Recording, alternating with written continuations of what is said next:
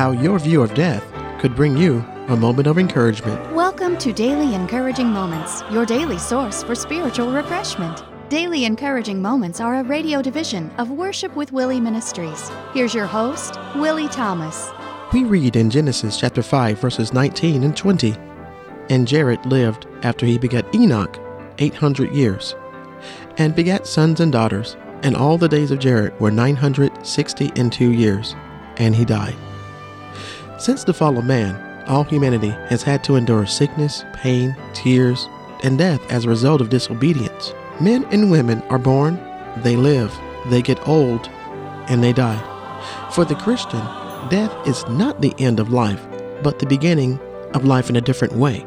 When we read of people dying all over the world, remember that God had them on this world for a purpose. When your time comes to die, know that He wants you to be with Him because you have fulfilled your purpose.